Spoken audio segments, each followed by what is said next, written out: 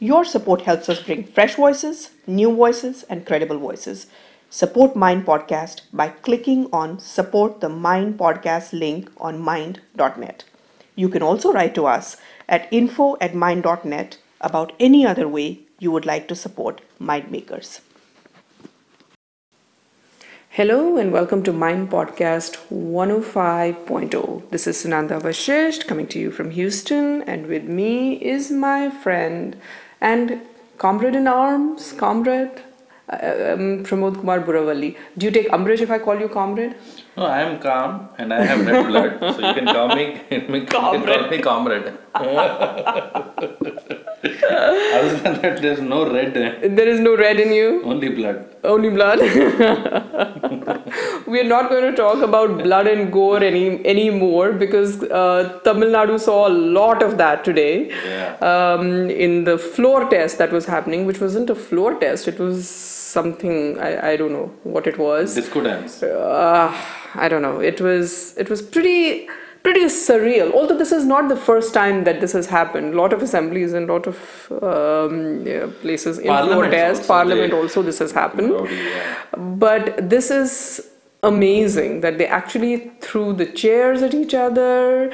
Stalin's shirt was torn and they were going crazy. I think after 5 hours or 6 hours, it took them 5 hours to get the floor test. So OPS's, Paneerselvam's revolt or rebellion is short-lived. We will talk about this current scenario in Tamil Nadu in a bit. We'll come back to it. But it's just been... democracy has been democracy everywhere this week, from Tamil Nadu to United States, where Trump addressed the media and everyone knows what happened there. He says the right things sometimes, but he just does not know how to say them. So that is his, till he learns how to say them, he will always be in trouble. Executive, government and media should always be at loggerheads. That is very, very healthy for the democracy. But they should not be working against each other. Ultimately, in any democracy, when press and government, they sort of come and clash with each other, the overall good is always for the country. Nobody should doubt that. But somehow in America this week, it seems that the press, the intelligence community, White House, the executive, judiciary, everyone is working in 5 or 6 different tandems. And is this really going to be for the well-being of United States of America? We don't know. We will talk about that as well when we come into, when we talk about this. The only good point about this week has been ISRO and what they do. That is one good bright spot that always, brightens our day. So we had a wonderful piece by Harita Pusarla, who talked about ISRO and its journey till here. So Pramod, would you like to speak a few words? Because I really want to start on positive news. We will go back to all this, what we talked about, but say a few things about ISRO and what do you think about this greatest, great new thing that they did? Well, this launch and this achievement basically shows the mastery of ISRO's team at miniaturizing satellites to the nano level, and they are launching smaller, more efficient satellites, which is unheard of at a commercial level. The French, the Russians, the Americans, and to a certain extent the Chinese have the capability to launch satellites at will. But the cost and the scale at which India is doing and actually earning money for itself. So ISRO, for whatever goals it is going to set for the next 10-15 years, if it is able to make this commercial arm of launching global satellites at a price, at an economical price, becomes the next outsourcing model. Absolutely. It is amazing where ISRO has positioned itself at a spot where you cannot compete with India in terms of technical capabilities, in terms of cost, in terms of capability to monitor and manage it. In fact, you will have the most lucrative next jobs will be space scientists. Can you imagine that? I want to ask you a question. Most underpaid. I want to ask you a question. How did ISRO escape the big, bad, bureaucratic world red tape in India? Because there are organizations, although we are critical of many organizations, there have been Navratnas, there have been organizations DRDO would be one. there have been organizations like NTPC, ONGC, which have been generated. See, it all depends. For example, Mr. Kurian is known for the milk revolution only because he was heading NDDB. NDDB is National Dairy Development Board. So it depends on MS Swaminathan for that matter was responsible for the Green Revolution. These people and the personalities that come to the helm of affairs are very important. So even government cannot take them away from their goals. It depends on, for example, Vikram Sarabhai was the father of Indian space program. Yes. Then eventually you had Abdul Kalam. Then you had Professor Kasturi Rangan, Professor U.R. Rao. These were people who were rotating between Department of Atomic Energy, the DRDO, and then coming back to ISRO. Now the current set of leadership is also pretty good. The past, I think 5 to 7 years, there was some problem with Dr. Madhavan Nair, with some people who had probably not that capability, like Mr. Radhakrishnan. There are some controversies going on with the Antariksh Corporation. Yes. But ISRO, for its, if you look at the history of the past 50 it has been years, up and up. The trajectory has been like amazing results. Yes. They have set their own mandates, they have set their own goals, and have achieved them with the kind of team in place. That is what I'm predicting, is India is going to be the low cost outsourcing hub of any country, for any country that wants to monitor its crops, do climate analysis, and have a sort of satellite capability that the world power, so-called world powers, was denying to them. So what do you have to say about the jibe that New York Times made? Well, these were doves. These were just 15. Well, let Mr. Donald Trump address New York Times first. Before I can get to we don't worry about New York Times. New York Times probably has its back office managed by some Indian people sitting. That's what I said when they said something like this. I said, New York Times needs to worry about Mr. Trump. They don't need to worry about us. That is a silly thing that I But then there is also a leftist thing that a country that does not have enough food, people don't have enough food on the table, shouldn't be spending so much money on. But New York Times will not go to the inner cities. New York Times will not do that whole analysis about the African American community. But now I'm talking about our desi leftists who will also always come up with what is the big deal about going into space when there is not enough food on the table. The point is, these two things are not separate from each other. Human endeavor, human spirit, it needs to be celebrated. There is nothing to say that, just because we are progressing in science, we cannot make sure that every mouth is fed. Exactly. I don't see how these two things are antithetical to each other, but only in the mind of a leftist, I would say. And Indian leftists are so disconnected. Generally, if you look at left movement, are very respectful of the achievements in science and technology, and they do tend to keep them away from the general social problems that exist. But Indian left is so bereft of ideas, is such a copycat leftist, cabal, that they have been placed irrespective of the actual knowledge and actual, ideology that they have. I am going to throw a thought at you and our listeners, because we have to end this segment. I just want to say that Indian science, and you can correct me if you think I'm not wrong, but this is my opinion, and our listeners can write to us.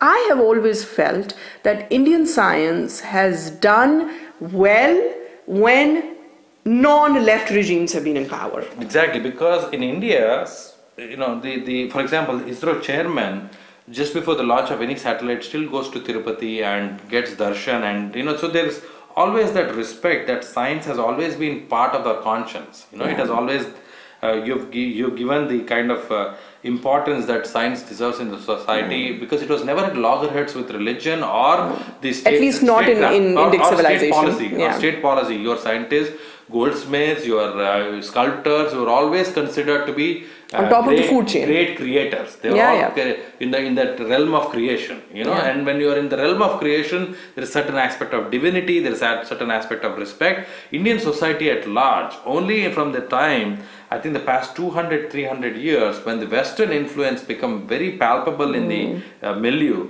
that your own elite started disassociating your culture from science. Now they are coming back. Today we published a great article, the ancient traditions and ancient by Stephen Knapp. Yes, Stephen Knapp has done an excellent.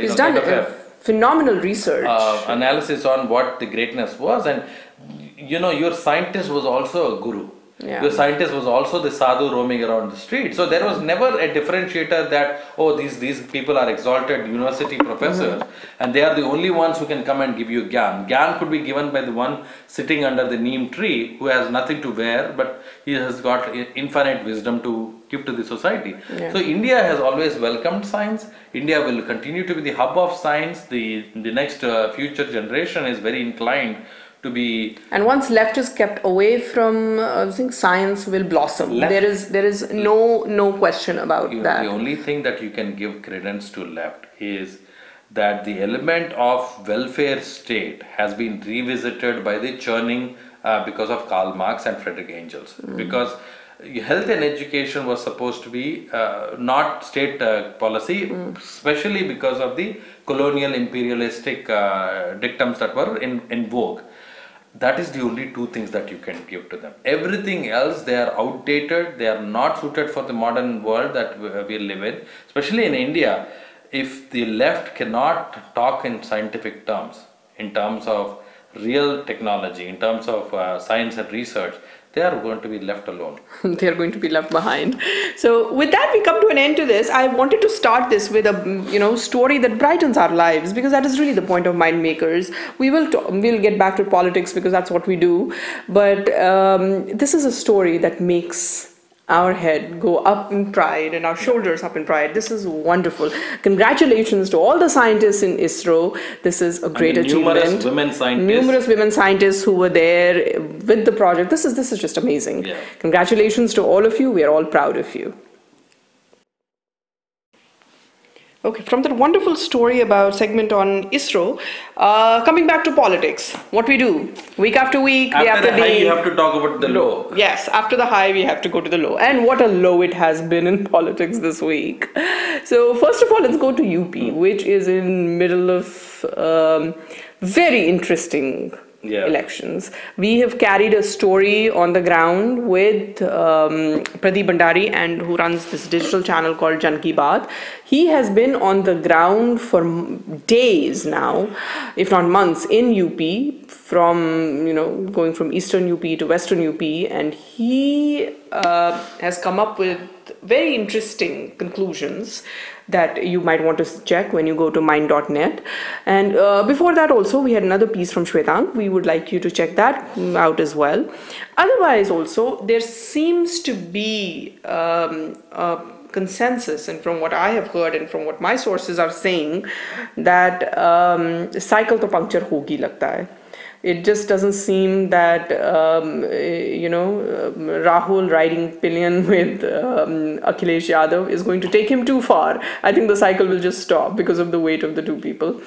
Because the hand is breaking the cycle. Hand is breaking the cycle. So that's amazing. But UP is always a big prize in Indian politics. Huge prize in Indian electoral politics. Still, UP is broken down into 4 states, which is Mayawati's thing, and which I have it should break into this thing. Till then, it's just too big. It's the size of Brazil. Yeah. So till then, UP will always remain a big electoral prize for any political party. It does seem that BJP has done quite well in first 2 segments.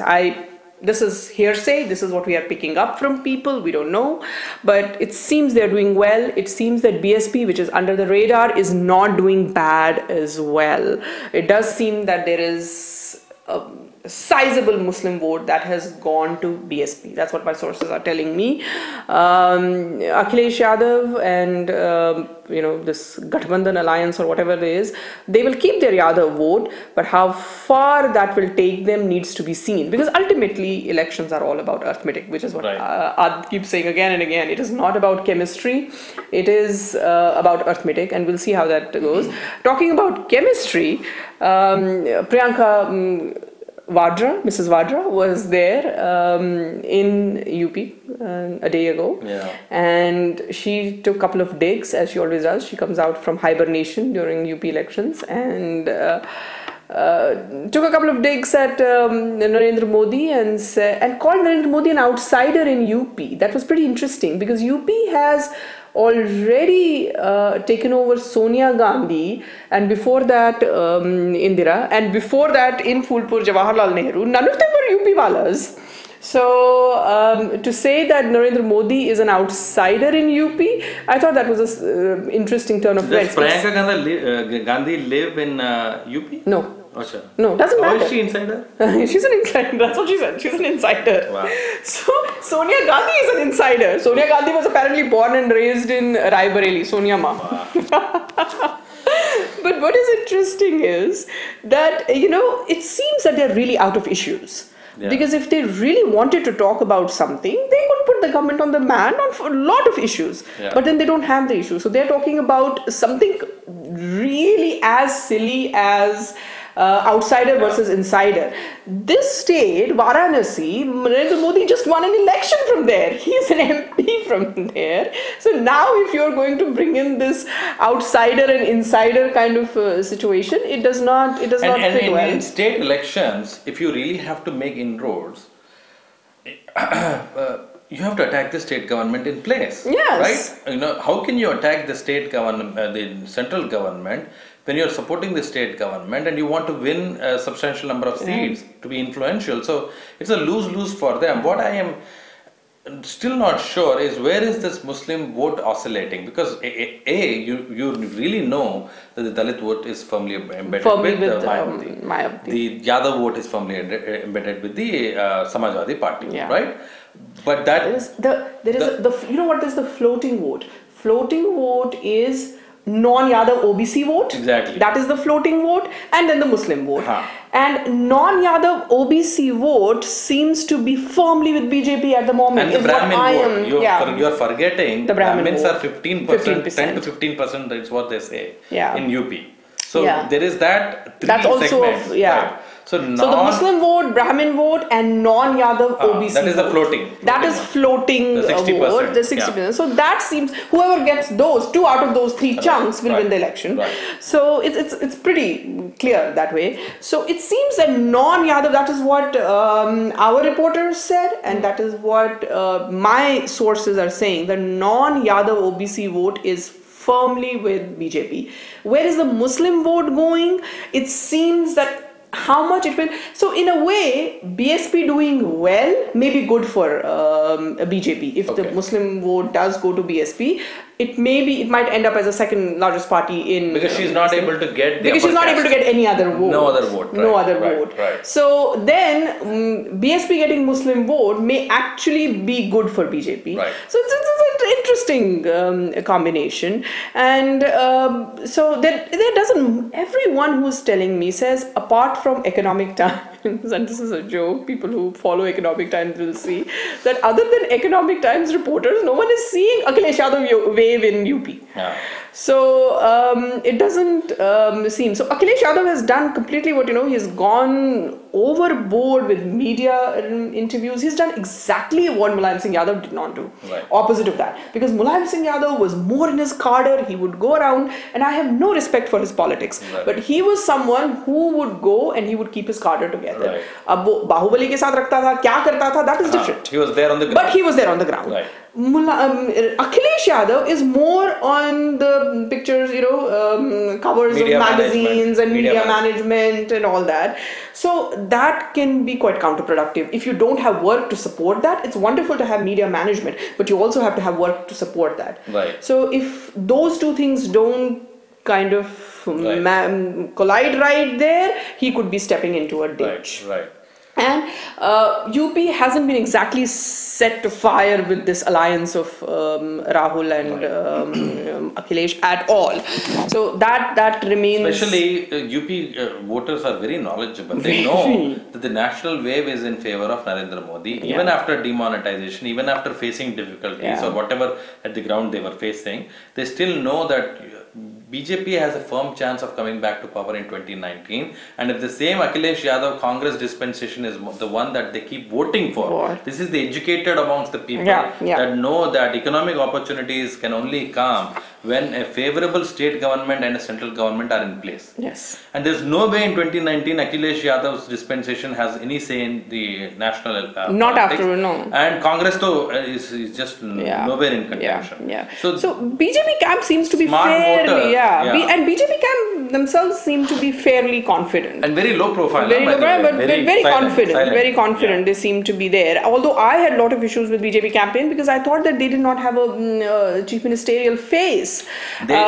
Whether that will pay for them or haven't paid for them, that really needs to be seen, and that will determine the But not every time do they have CM face. No, not every time. But somehow I am of the opinion that any time, because we're moving more into presidential form of elections in India also. So this is my opinion, and UP could prove me wrong, and I'd be happy to be proven wrong. But it's my opinion that now that we are moving towards presidential form of elections, it seems that a face does a trick. People should know that who am I voting for. But on the flip side, Sunandaji, if the real intention and future of UP lies only in making it into 2 states or 3 states or whatever it is, having a face is counterproductive because that face will become unpopular in the other 2 regions. So if the larger thing is SRC, as it is called, State Reorganization Committee, which should happen, India deserves 50 states. This is too our less. Regional governors are incapable of administering properly to more than 3 or 4 crore people at a time. That is what I have seen in Andhra Pradesh also. UP is all the way from Noida to Gorakhpur. This is crazy. 20 crore population. It will be the 6th largest country on earth. So it has to be. This is, imagine, even Uttarakhand used to be with UP. I can't even imagine how big it was. So it is required. There are other regional aspirations also that need to be addressed. If Maharashtra needs to be broken into Vidarbha and Marathwada, so all of this has to happen over a period of time. And only it's a strong too big of a country, and it's not possible. But UP also, one of the interesting things is that it has basically the past 25 years has not seen development that is tuned to the southern and western parts. There is always this feeling of कि अच्छा हम UP वाले we have run the politics of the country. We were basically so close to Delhi, yet we are so far away from development. See, my thing in UP always has been that why is that in North India we haven't, and I traveled to UP quite a bit. Why haven't we had a first number 1 tier city in UP? Why don't we have a city like Delhi or Mumbai or Bangalore or something like that? Why has that not happened in UP?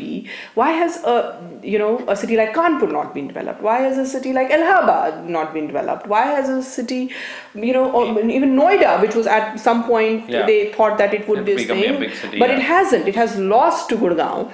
So the thing is that why has UP, not even after so much potential, that UP has not been able to produce tier 1 cities, with the result that migration has become a huge problem, which Narendra Modi addressed in several of his rallies, that why do people have to leave UP to find jobs somewhere else? Bihar is not being talked about in terms of Gundaraj, even though Lalu is now in contention in terms of being a coalition partner. Only after Bihar was split into Bihar and Jharkhand, person like Nitish Kumar could talk about development. Exactly. That is the problem with having large provinces so spread out that you're not able to concentrate on 10 cities. Now look at Chandrababu Naidu. Although the Andhra Pradesh government has had a very big revenue deficit problem, but still it's the able way to focus. It is developing. I saw Tirupati this time. Yeah, you told me. It is a world-class city. I know. I would rate it as one of the best cities in India. And Chandrababu, and you told me it's clean. It has become it is clean. so clean. Yeah. That Swachh Bharat thing was all over the place. From the beginning, Tirupati was clean and it was well maintained. But it's gotten even better. My parents visited Tirupati airport. It is one of the world's best airports today. I was amazed. So I mean, that is what happens when you have smaller states. They're all adhering to the principle of Rashtra Dharma, and this is the way to go forward. Have 30 to 40 states spread and resources spread uniformly across India. Absolutely. We will see which way UP goes in coming time, but we will certainly go to Tamil Nadu now. Before we get to our next topic, I do want to say that this is Mindmakers production. This Mind podcast is brought to you by the Mindmakers team. This podcast is produced and edited by Adit Kapadia with the help of our team in India. The panelists for the podcast are Adit Kapadia, Pramod Kumar Buravalli, and Sunanda Vashisht, which is me. Okay. So after creation comes chaos. So we started with Tandav, creation. Let's do the Tandav now. So the Tandav that happened in Tamil Nadu Assembly was this Stalin's. First of all, I have a lot of problem with saying the name Stalin because I keep thinking of the original name. How can anybody name their child Stalin? But that's a different story. But was this MK Stalin's coming out party? Well, he had to come out. You know, he's still got about 10-15 years of political career left. He has made the youth leader at 60. Poor guy had no choice, you know, dealing with the type of father he was, destined to have. So, this is, Stalin, had to make a break for it and basically show to the people that he's much better. He is much more refined. He ends up becoming very civil with the, as the opposition leader. I've seen some of the debates. I understand Tamil. So what he's you do trying understand to, Tamil? What is he happens, articulate? He's very articulate and he's not as poetic as his father or in terms of cinematic terms. But then he does have a quirky sense of humor. He has. So in that terms, he's better air than his brother. And in comparison to Alagiri, he's much better. Yeah. So, but what happens is that now in the post-Dravidian politics, Stalin is also trying to create an image for himself that he is nationalistic in nature. He obviously is a believer in God and all that. He's trying to maintain civil relationship. Earlier, Karunanidhi and Jayalalitha could not see eye to eye, so much so that when Jayalalitha became chief minister, Karunanidhi never showed up at the assembly. Same goes with her. So after this, with Sashikala being out of contention for 10 years, this party will go away. Maybe a new Amma Anna DMK should come up with O Pannirselvam. So what really happened, and then we can go into the analysis of it. What happened was that Mr. Palaniswamy, who was finally sworn in as chief minister, he won with 122 votes in his favor. 11 votes against him came from the OPS camp. They were against him. Pannirselvam camp, he could only manage 11 votes. The DMK's 88 members were evicted, and the Congress 8 members walked out of protest. So then it became this thing. So the trust vote, which was scheduled 11 p.m., finally was held at 3:15 p.m. after multiple adjournments, and as legislators broke chairs and yanked out mics and apparently, I mean, we saw it on the TV, heckled the speaker, So Speaker has allegedly said that he was tortured by opposition legislators. His shirt was torn, and marshals had to be brought in. So one DMK MLA actually sat on the speaker's chair for protest. So this is complete, comedy going on.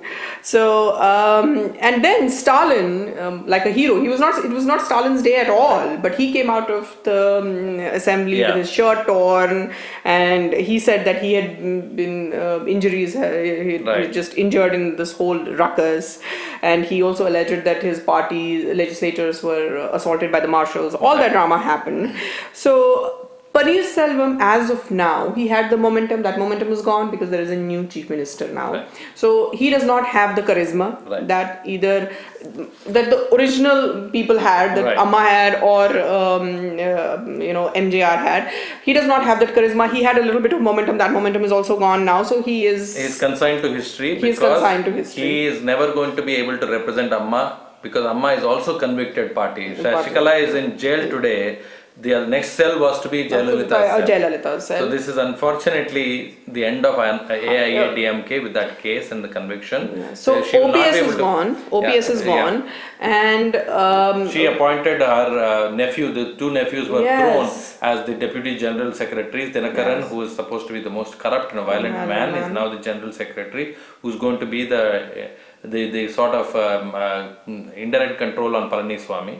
There's no way he will be able to function independently. So again, midterm elections, or even if this term they are able to survive for 2-3 years, next natural beneficiary is DMK. They will storm into power if they can. And Stalin has been waiting in wings for this moment. Yeah. So this is really good for him. And this is. I just hope that Tamil Nadu is such an important state. Yeah. And till now, the rivalry between the two Dravidian parties, as you said very eloquently in the last podcast also, has not held the state back. The progress of the state was never held back by the rivalry. I mean, legendary rivalry of the two Dravidian parties. We hope that continues. We hope that even though there is political rivalry, we hope there is political bickering, we hope there is political drama, but whoever is in power is focused, once they are in power, is focused on the progress of Tamil Nadu. And remember that AIDMK, the current version of AIDMK, still has a lot of Rajya Sabha MPs. Yes. Both Lok Sabha and Rajya Sabha MPs. This time DMK came up cropper. They have very few MPs left. So there is still leverage left for Shashikala if she can play the cards right. But then she's out of contention. She cannot contest elections for the next 10 years. But she's going to be a godmother. She's 60, so she'll be the godmother for the remnants of. And then she's already, as you said, she's already put in her family in control. So this is going to be Manargudi Mafia versus the DMK. DMK now at the moment. Yeah. So it is just. They will play for whatever is required. Their drama will always be there. But the only thing that I'm hoping that new Dravidian politics arises out of Tamil Nadu is a very respectful diffidence towards the central authority and this kind of romance they had with the Lankan Tamilian secessionist movement that just dissipates. And we have to, for million problems that Jayalalitha have, we have to thank her for that. So that's one reason that that's one good she did. So moving from Tamil Nadu, because there is really nothing we can speak about it after people saw what there was to be seen, and we'll come back to Tamil Nadu in a couple of podcasts and see. Let's talk about the other confrontation. Yes, let's talk about the other confrontation, which is in United States of America. The state versus Trump. Exactly. This is state versus Trump. So we don't know, as I said in the beginning of the podcast, that all organs of the government are working differently and for different purposes. All organs of government are supposed to work in different ways, but they are supposed to converge somewhere. Here's another one from me. And the mouth organ is functioning differently. Mouth organ is completely... The mouthpiece of these organizations, when we talk about American deep state, why America is so successful is, it always has the academia, the media, the intelligence operations, the think tanks, the foundations, the businesses, all of them work in tandem when it comes to Pax Americana or the American interest, right? Yes. And they were always represented by somebody whose politics could be something. Mm-hmm. But when they ascend the office of the presidency is also a very important thing to review. It not only controls the Secret Service, but it also controls the Fort Knox, the money part, right? Mm. So this is a whole system that has been put in place for the past 200 years, and Trump is hell-bent on unraveling every single aspect by undermining the press in a press conference. Mm-hmm. Okay, not in a public statement. He has said openly that New York Times, CNN, everything that has worldwide audience and worldwide followership. What is CNN going to show? How is CNN going to show its face? Yeah. Your American president is saying you're corrupt and your news is fake. How will you peddle your information outside of the country?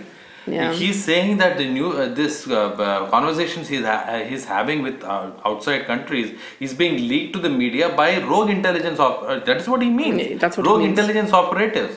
So this is becoming a nightmare. He said a very interesting thing on that presser that day. He told a reporter, he said, well, I spoke to Putin and I had a wonderful conversation with him, and you must know because that information was classified. Yeah. Pointing out that the press has access to all classified information because of rogue intelligence.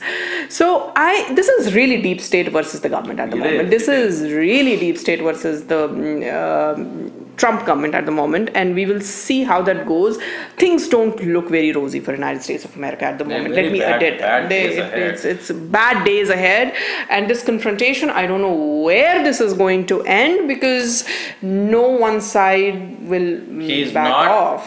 Trump is not willing to put his politics aside, his agenda aside, and what they used to say in the Beltway, as it's called, is a Republican becomes a very mild Republican when he takes the office of the presidency. And the Democrat becomes partial Republican when they come to power. Which because is what they come to Obama center. had agreed to. Obama came with whatever, yes we can, all the...